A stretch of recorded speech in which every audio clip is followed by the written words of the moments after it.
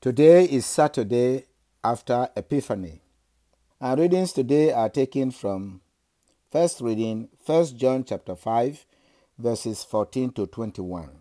The gospel reading is from John chapter 3, verses 22 to 30. The main theme of today's reading is to be satisfied with what you were created for. To be satisfied with the will of God for you. No one should aspire to be bigger than he is meant to be.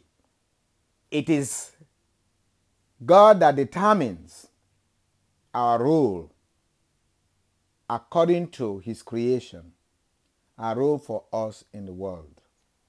If everyone is satisfied with the will of God, then they will be satisfied with their lives.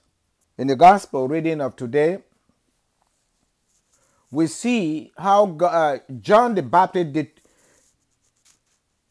defended his status, the purpose, the will of God for him. For in our lives in the world, John the Baptist had disciples. His job was baptizing, and he had followers. But he knew that his role was to prepare for the Messiah, for Christ, the anointed one.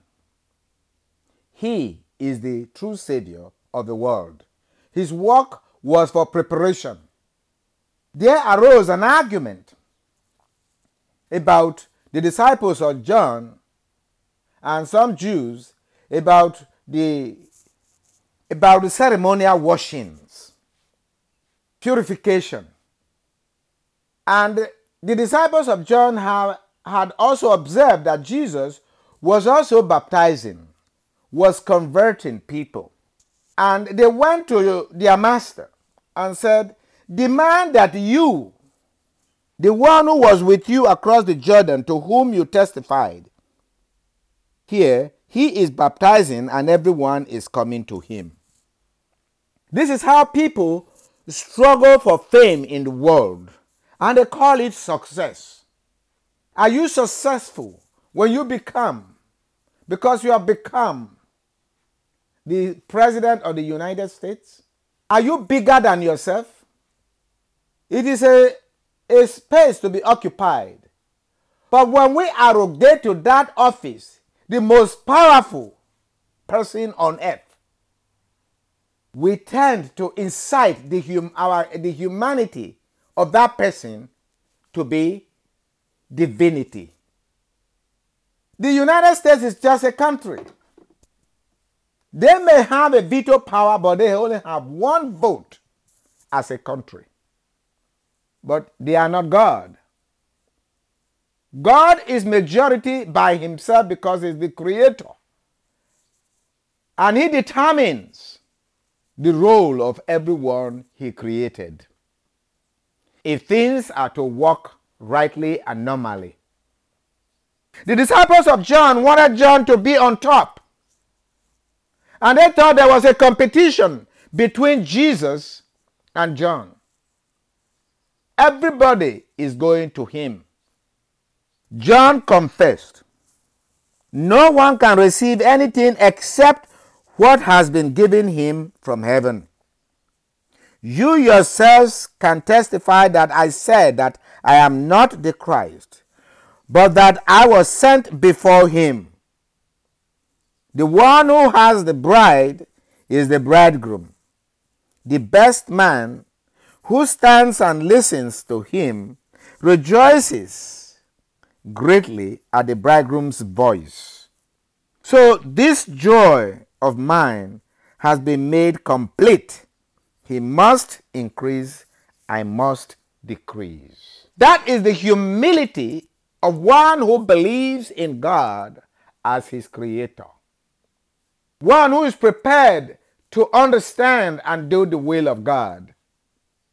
This is what brings greatness to every man. For the poor man is the reason that the rich man says, "I'm rich." Who has made him rich but the poor man? He's a rich man, but is he a better man? We can see that in the case of Lazarus. even the rich man was begging Lazarus to be sent, that Lazarus be sent to convert and change the attitude and the mind of his brothers. What does it profit a man if he gains the whole world but loses himself, his soul?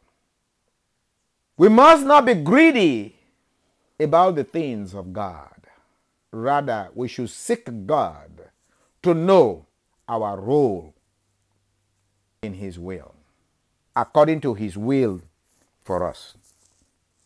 In the first reading of today, it said John, writing to the Christians, stated that if we are content with the will of God, anything that we ask to fulfill his will be given to us by God. We have this confidence that if we ask anything according to his will, he hears us. Therefore, if anyone sees his brother sinning, if the sin is not deadly, he should pray to God and he will give him life. This is only for those whose sin is not deadly. There is such a thing as deadly sin, about which I do not say that you should pray. These are people, deadly sins are people who have organized themselves outside the will of God. For short, this is what we call the cult, that demands loyalty of the followers, not the will of God, and the leadership are the gods. And success is the possession of worldly things. They do not care about the salvation of their souls, of themselves. These are the things that we call cults. And they think that they determine who owns the world, who is going to benefit from the world. So it's a waste of time. If you have God and you are content, there's no need trying to convince them, because their purpose is to gain followers, to convince everybody to follow them. If you see that they are going to weigh down on you, you should cut yourself loose and leave them alone and follow the will of God. They have garnished the will of men to be their will, and thus they have made gods out of themselves. And they demand not fidelity, but loyalty. They command your reasoning. For anything contrary to them, they only have one thing to give you, that is punishment. They do not hear prayers. They do not heed pleading. They have no truth in them. These are the people who have saturated the world with their teachings. They pretend that they don't heal, that they can cure the diseases, if only you follow them. When someone now says, if you do not do what I say, I will deny you the privileges of being alive in the world, that cannot be God. If you do not belong to us, if you do not join us, you cannot get the benefit of the world. Let us hear what John has to say about Jesus. He says, Jesus is the bridegroom, and his joy is fulfilled hearing his voice. He's content with his role. He's content in being a friend of the best man, of the one God has chosen. Let us pray for the church, the body of Christ, that we may continue. As John made Christ known, that the church may make Christ known in our world as Savior of the world.